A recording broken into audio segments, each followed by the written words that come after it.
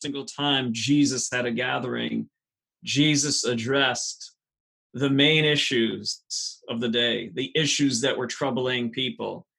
But Jesus also had a way of dealing with them that dealt with them in a different way, that framed them completely differently than the way people were framing them.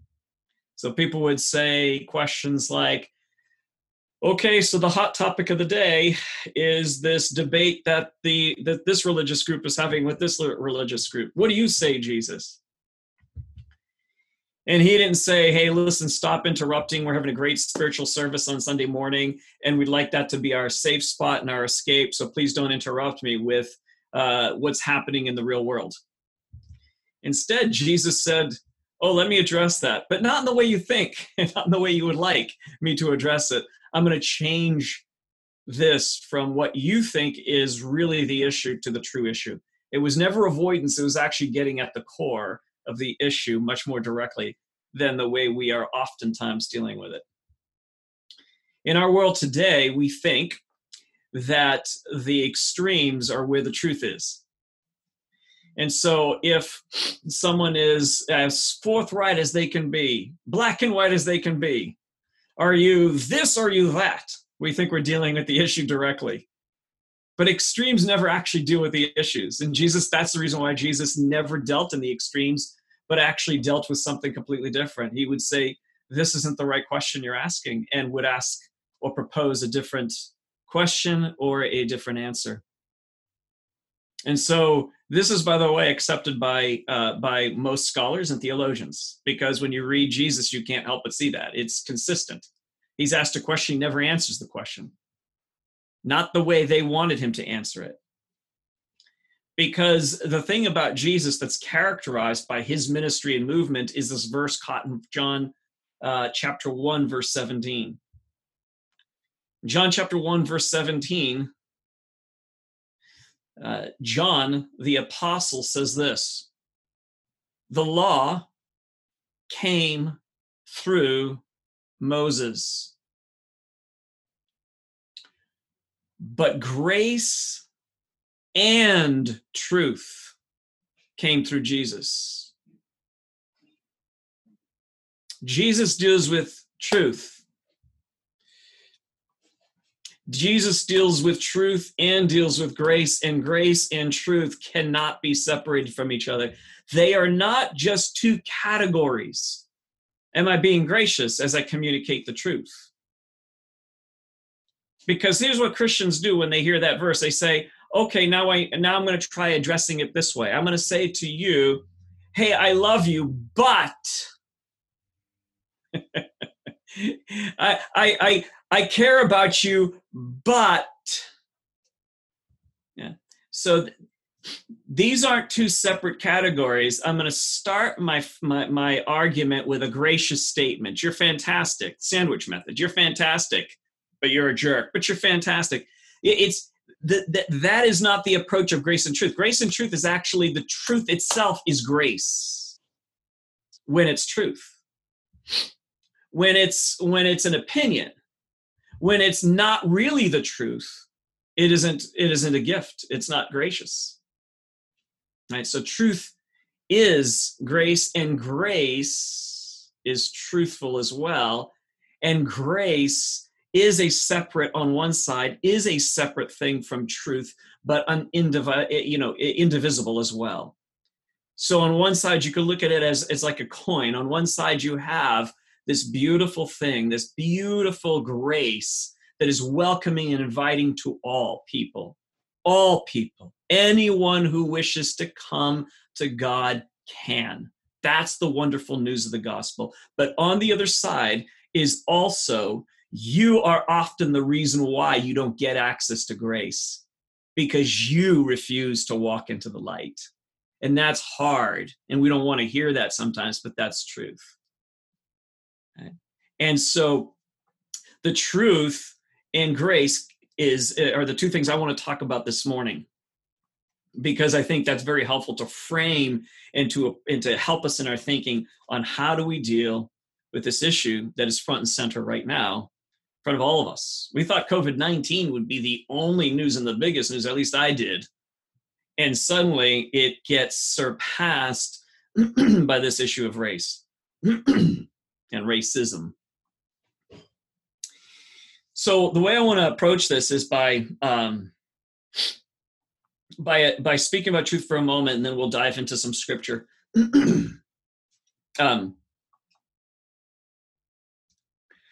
me approach it with this. There are this is what oftentimes happens in communication between people via social media or actually in person, is when we're talking to each other, we think we're oftentimes dealing with truth, and we are in part. But as I've said many times before, all of us see in part, but none of us see fully. Would you all agree with that? Romans, this comes from 1 Corinthians 13, right? The love chapter. We all see in part. We do not see the whole. Can we all agree with that? I feel like we have to start with like the basics, because we lose our minds in this space. It's just nuts. And we're so sure of ourselves, and we're speaking the truth. I'm speaking the truth. No, you're speaking part of the truth. But someone else has a part of that truth as well. And so this is the reason why we only see in part. The amazing thing about what Christ did in the, I love this concept of the sort of like three incarnations. I've taken this from Father Richard Rohr. Three incarnations. The first incarnation was the creation, in which God creates, and out of God's self, all things are created. And so nature itself is a reflection of God, right? Romans chapter 1. So just dropping these passages in case you think I'm heretical here. But Romans chapter 1, God creates all things, right? And all things are a reflection of the divine, and you can see God within all of nature. So that's the first incarnation. The second one is, of course, Jesus Christ, who is the incarnation of God. And the third one is, which one do you suppose is the third incarnation? If the first is creation, the second is Jesus, what is the third? The third is the church. The body of what? The body of Christ. And so Paul makes it amply clear that this is us. We're the body of Christ. So this is the reason why we all see in part. None of us fully see. We all see a part of it. Together we see more than we do see individually. And still together we do not fully see, but we are on our way to seeing more fully. So it is essential that we actually have conversation with other people who think differently than us, who are in the community of faith, and those even outside the community of faith that we are listening to hear, what are you saying? Because there is something that you see that I do not quite see. And together we will see more, and still, even in our togetherness, we are still only seeing a part. Are you with me so far? We only see in part. Together we see more. But even then, it's still not quite fully there. So at the individual, we see the least. At the collective, we see the most, and still there's more to see. And this is the beautiful thing about history. It's because the history is what actually helps us to move forward. What we see now, 200 years later, the people will see even more than what we see. And that's good. We're part of that continuum. We are not the epic. We have not reached the fullness of it. What we know now is only in part. Our level of morality will be seen as very immoral in 200 years from now. Think about that. When we look back to previous morality, that actually the majority of Christians, now listen to this is factual. The majority of Christians were pro-slavery during the days of slavery. The majority. And they argued from Scripture, proof of Scripture, evidence of Scripture. If you read their writings from back then, it sounds like people writing today. That they use the slippery slope argument. If we free slaves, if we do this, then we're starting to mess with Scripture, and pretty soon we're going to give up on everything morality-wise. I mean, they were sure this is a moral issue. They argued from a moral standpoint. Now we can look back and say, well, they were definitely wrong, right? We can say that. But we can also acknowledge, like in humility, we might be wrong now, and we probably are. right? But we still have to move forward in faith. We can't just sit back and go, well, we might be wrong, so we don't do anything. No, we do move forward, but we do move forward with humility, understanding we only see in part, but together we see more. And in the future, we will see even more. That's the movement of Scripture, is forever more and more awareness in seeing. So truth, we have to start with that premise, is that we see in part. The next thing I want to say about that is that we often see in particulars and not looking at the story. We see the details of the story, but we don't look at the story. And this is what I believe is happening today with racism, is that we see only parts. We look at only certain parts of it oftentimes, rather than seeing the big picture. And so what I hear as arguments today are arguments like, well, look, this person had priors. This Black person had prior, criminal activity. Right? We look at the details. Well, it's only a few bad apples. We should treat the officers who've been. That's just one of the few that we should deal with that, right? So particulars, again, details. Well, all lives matter. Again, focusing on the details. It's funny how we focus on the details, and then what we'll do is we look for people that will support our views. And so there's a few that will come out and say, there is no racism, and there are people of color who are saying that, and suddenly we have this argument, and we're saying, see, this person had priors, see, there's only a few bad apples, see, there is no real racism, and we just keep looking at the particulars, but we're not looking at the big story. And the big story is the one that troubles us the most, because it reveals something within us that makes us feel pretty yucky about ourselves. Right? And so we avoid the truth.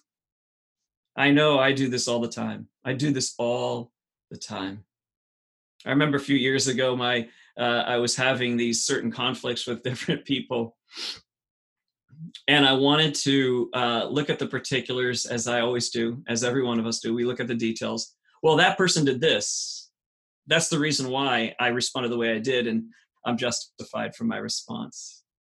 What about that? Well, that person, they did something different, but that was because of this and that. And well, what about that story? Well, that was because I had a bad day. Well, what about this story? Well, that was because of this. There was always some kind of excuse for my behavior, and I felt justified by it. But if I were to look at the picture, not the details, what was the picture telling me? And when I did stand back and look at the picture, when I dared to, when I finally got the courage to walk into the light and not stay in the darkness, John chapter 3, then what I saw was that I was carrying a whole lot of resentment from past issues.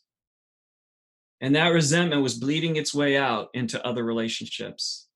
And when I finally took a look at the resentment, that was the big picture.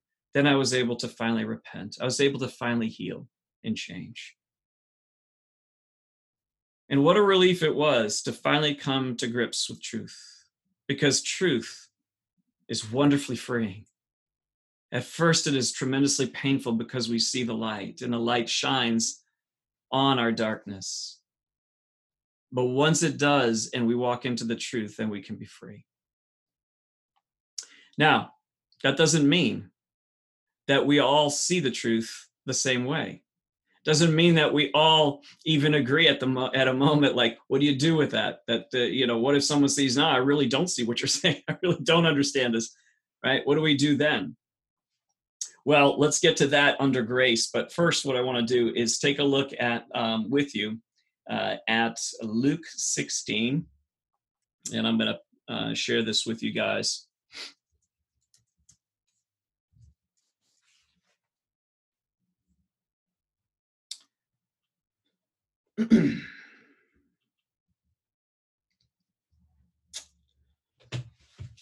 Jesus told his disciples there was a rich man whose manager was accused of wasting his possessions.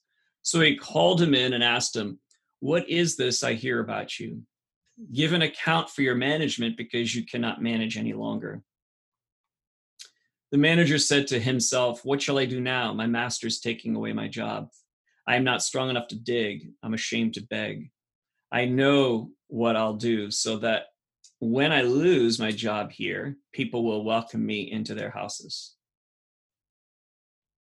And so I want you to remember that when. So he's assumed he's fired, he's done. So when he called in each one of his master's debtors, he asked the first, how much do you owe my master? 900 gallons of oil, he replied. The manager told him, take your bill, sit down quickly, and make it 450, half, right? Then he asked the second, how much do you owe? 1,000 bushels of wheat, he replied. He told him, take your bill and make it 800. The master commended the dishonest manager because he had acted shrewdly. For the people of this world are more shrewd in dealing with their own kind. Listen to this. This is the point Jesus is driving at. The people of this world are more shrewd in dealing with their own kind than the people of the light. I tell you, use worldly wealth to gain friends for yourself, so that when it's gone, you will be welcomed into eternal dwellings. Many people have been confused by this passage. What is going on here, right?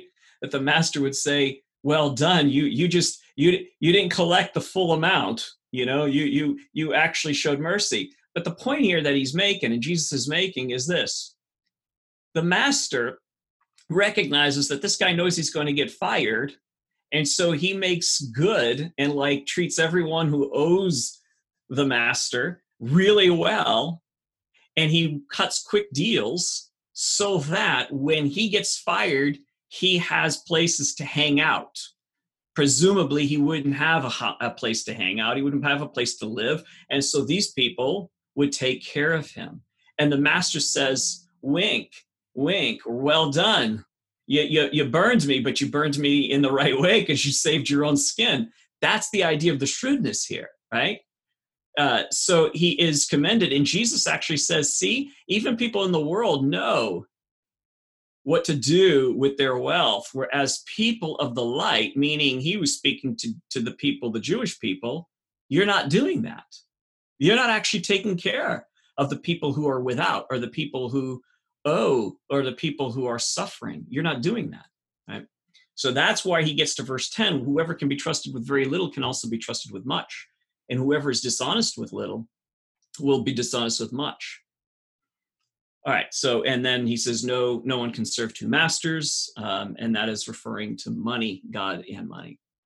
Now jump to the next parable, because the next parable is comparing, it's the same idea, it's a sort of parallelism. So it's putting these two next to each other for the purpose of making the point even more firmly. There was a rich man who was dressed in purple and fine linen and lived in luxury every day.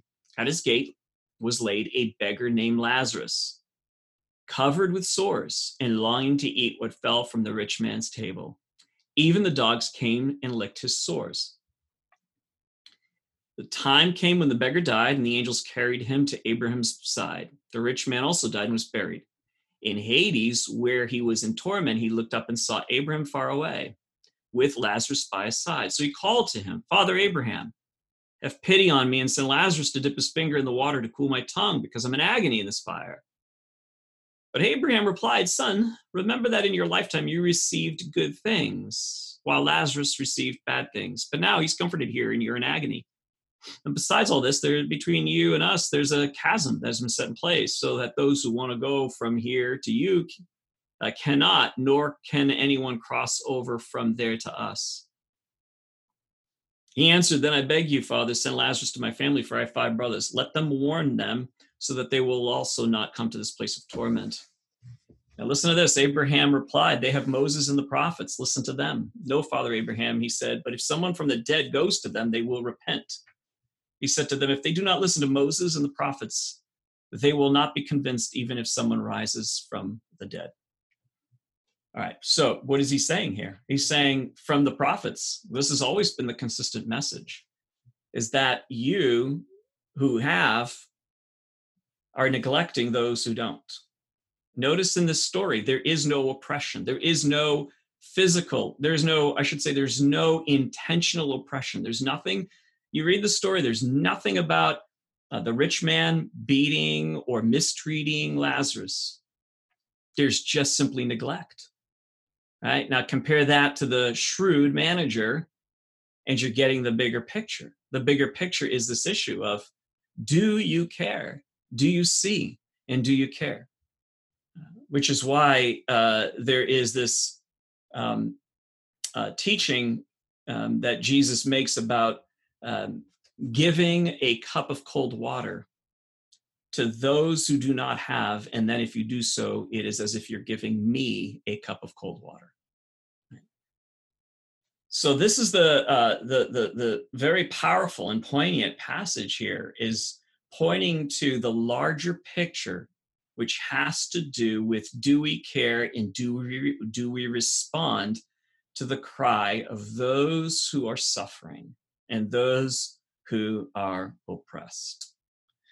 And so that is that's the Luke 16 passage. Let me bounce to Romans 14. So this is what we wanted to look at as well today, from Romans 14. And we'll look at verse 13 all the way to the end of 21.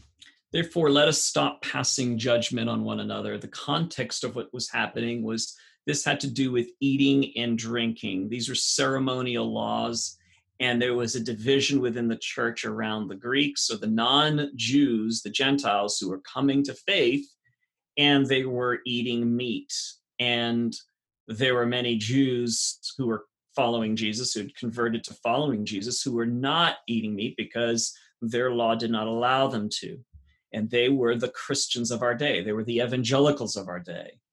And they're saying, what is happening here, that these people are coming in and they're not eating, they're eating meat.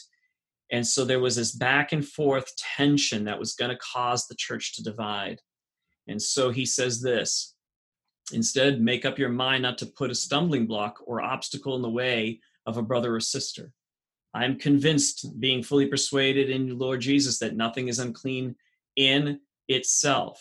Okay? But even though Paul has this conviction, what Paul is saying is, overall, this isn't a direct parallel to racism, by the way. I'm not making that parallel. What I'm saying is, look at the spirit of the text. Look at the heart. Look at the compassion, the empathy that is coming from Paul's heart. Therefore, let us stop passing judgment on one another. Instead, make up your mind not to put a stumbling block or obstacle in the way of a brother or sister. And then in verse 19, let us therefore make every effort to do what leads to peace and to mutual edification. Do not destroy the work of God for the sake of food.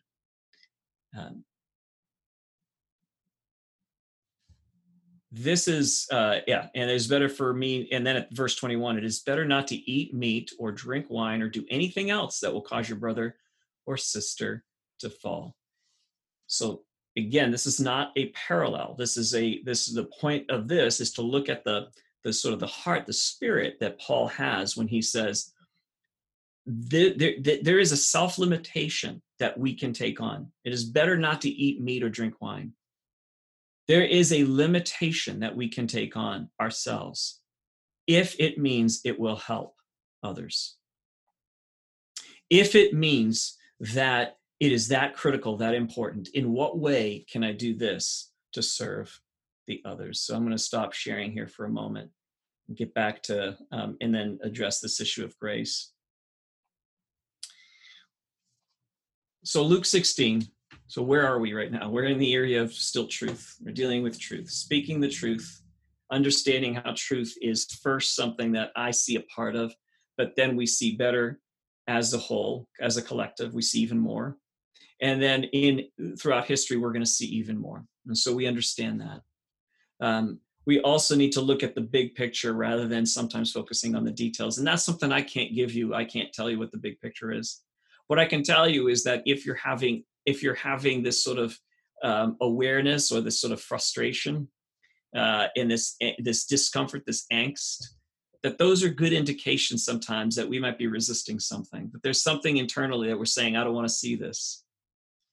And what I would say about that is that there are some that are blind, as Jesus said. Some of us just don't see. And Jesus comes to open the eyes of those who don't see. And then there are some who do see but want to remain blind. And so there's a peeking at the light, but that light makes us uncomfortable. And so we prefer to go back to what's familiar and comfortable to us. And that's something I can't tell you what that is. Only you can do the work of internally becoming aware of that and then opening yourself up to more of the light of Jesus and asking yourself, is there truth here that I'm avoiding? Is there greater truth? Am I not paying attention? Am I not listening? And when we're in the place of really wanting to know the truth, what happens is there's a sort of settling and a surrender. We just seem to surrender and say, I don't care what the truth is. Just show it to me, Jesus. I just want the truth. Because the truth is so wonderfully freeing. And it is so filled with grace. It's always both and grace and truth. But Luke 16 points out something that says, that helps us in terms of this issue of racism. We can say, well, there are some people that are saying there's no racism. People of color, Black people, are saying there's no racism, right? And so we hang on those few, right? But let me just present this to you. And I do this with love and I do this with humility, but I believe I'm speaking the truth.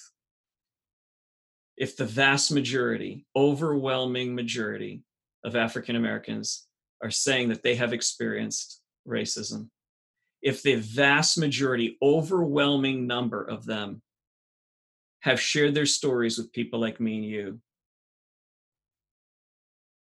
and if you have had the privilege, the gift of actually sitting with many Black people and asking them their stories and they tell you, then you're gifted if that's the case. That's a blessing. But if that's the truth, then what we have to do is to say, is there a parallel in Scripture that shows us where the majority of a group that claims to be oppressed, that God hears them? And the answer is emphatically 100% yes. Exodus 22, as we read last week. If the orphan and the widow cry out to me, I will hear them. These are categories of people, groups of people. And so to stay in step with the Spirit of Jesus Christ, we have to say to ourselves, if the majority are saying the same thing or similar things. And remarkably, here's an interesting thing. According to a poll done a few years ago, the split between conservative and liberal Black people is pretty much even in terms of their values. But when they come to voting, they vote anywhere from a low, of the 80% to a high of 93%. And they vote consistently for Democrats. And the majority of them, the reason why they do so is simply because of the civil rights issue. Because it has to do with survival.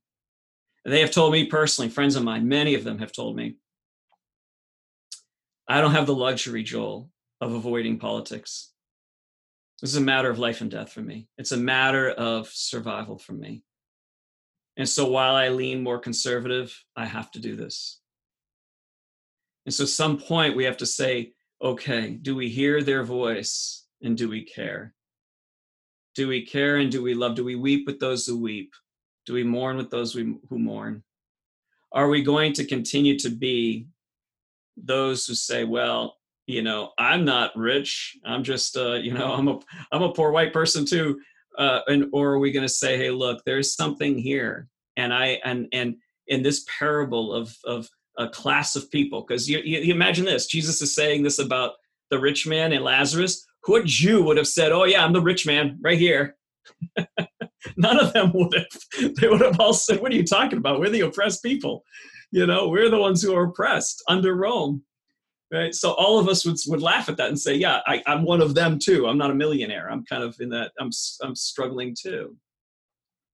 What he's pointing out is that there's always somebody with less than you. There's always somebody who struggles more than you do. And are you moved by that? Or are you so focused on your own life and your own self concern that you don't see and you don't hear, right? This is really calling us to like greater love. How's your heart?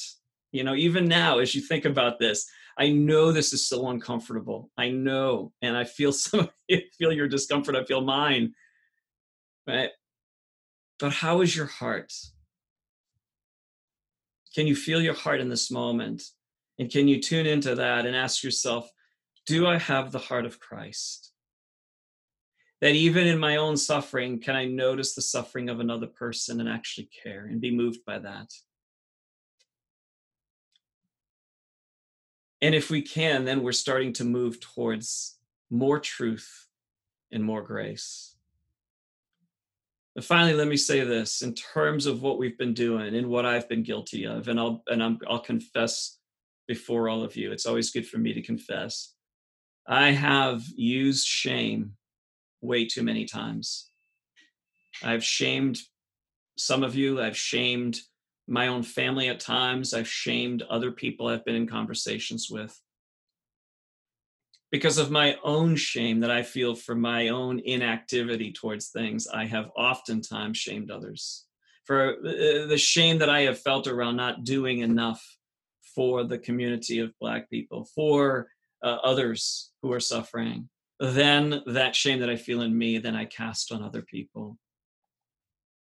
And today we're in a very shame-based culture, and I'm so struggling with that right now because I see it and I see it in me too. You know, there's a whole lot of shaming that we're doing. And we're shaming people into silence. We're shaming each other into silence.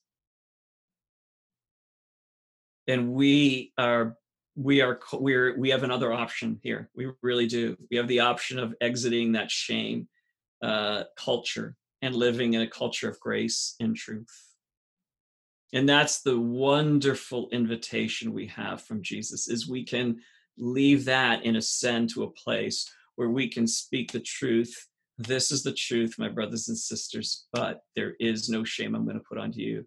Now, if you feel shame because the truth has exposed something to you, that's not a terrible thing. But if you feel shame because I'm shaming you, because I'm not dealing with my own shame and therefore putting it onto you, that's detrimental. And I think that's the sickness of what's happening now, is that a lot of us aren't dealing with our own issues, our own shame. And so then we just kind of spew it out there.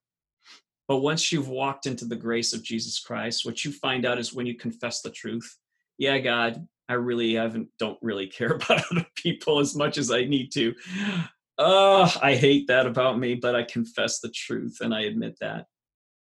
That then what we're met by Jesus is nothing but grace. It's nothing but grace. It's freedom.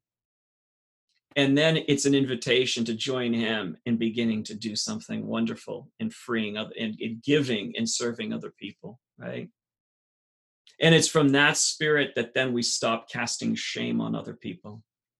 As long as we live in the law, the law came through Moses. As long as we live in the law, which is the way we use the law, it's like, well, you're not doing this and you're not doing that. And you're grace and truth, brothers and sisters, grace and truth is that we acknowledge first our ick that we feel in here. And we acknowledge that. And we come into the light and we're met with the wonderful love and grace of Jesus Christ. And then we convey that grace to other people with truth. And sometimes when we communicate the truth, it feels uncomfortable, but let it not be from a place of shame.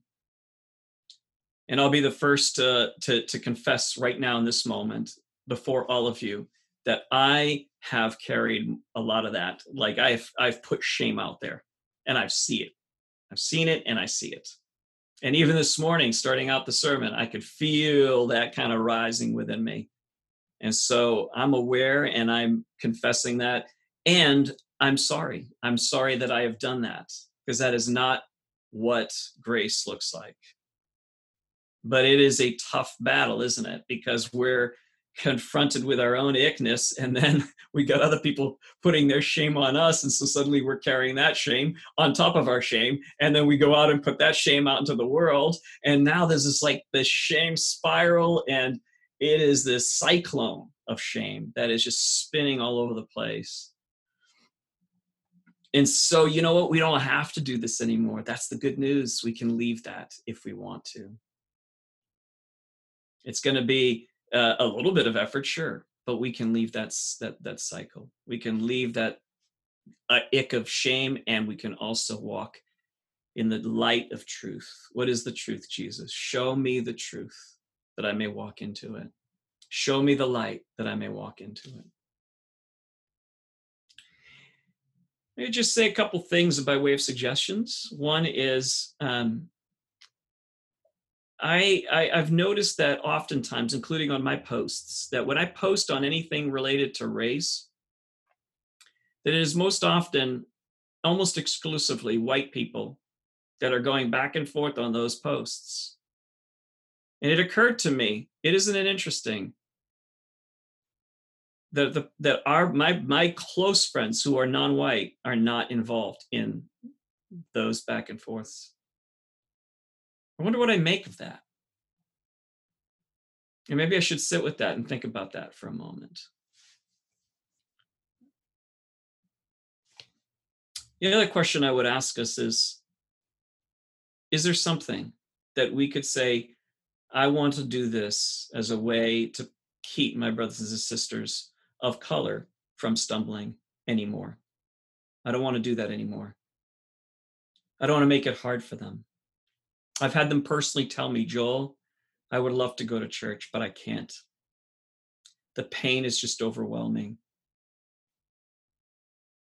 It's overwhelming. I can't do it. And this is done with tears. This is done with broken hearts. So I say to all of us, let's move towards healing. Let's move towards healing. Let's walk into love. It's open. The door is open to all of us. Let's walk into love.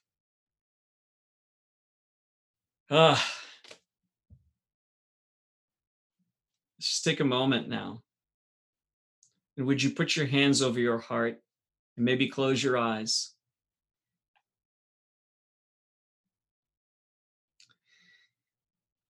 And even if you're struggling with what was shared this morning, would you try it anyways and see what might happen? And as you put your hands over your heart, would you ask the Holy Spirit, the one who's the revealer of all truth, as John said the Spirit would do? We just say, Spirit, open my eyes, open my heart.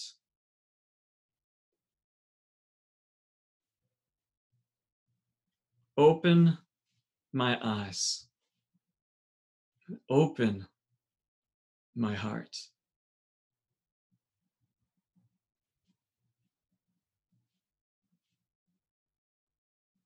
And see if the Spirit will say anything to you in this moment.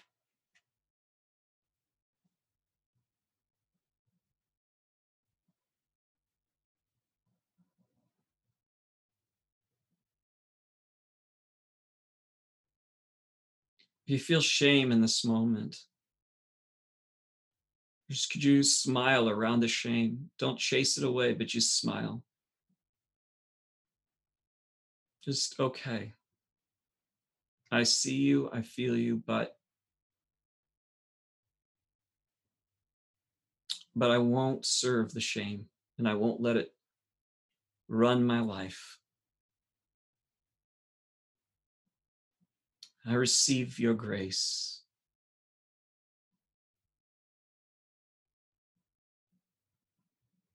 Jesus, I receive your grace.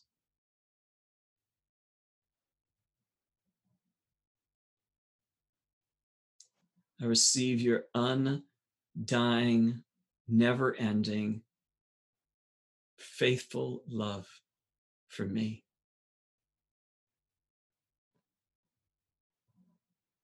I surrender. I've been trying to make sense of all of these things. There's a fight in me that I know and I feel and I see. But in this moment, I surrender my life, my heart, my mind, and my body to you.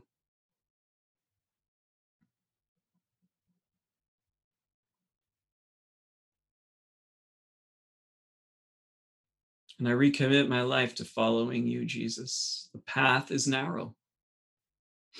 It is difficult, but I choose to follow you. because that path is life. So I give my life to you. In the name of the Father, and of the Son, and of the Holy Spirit. Amen.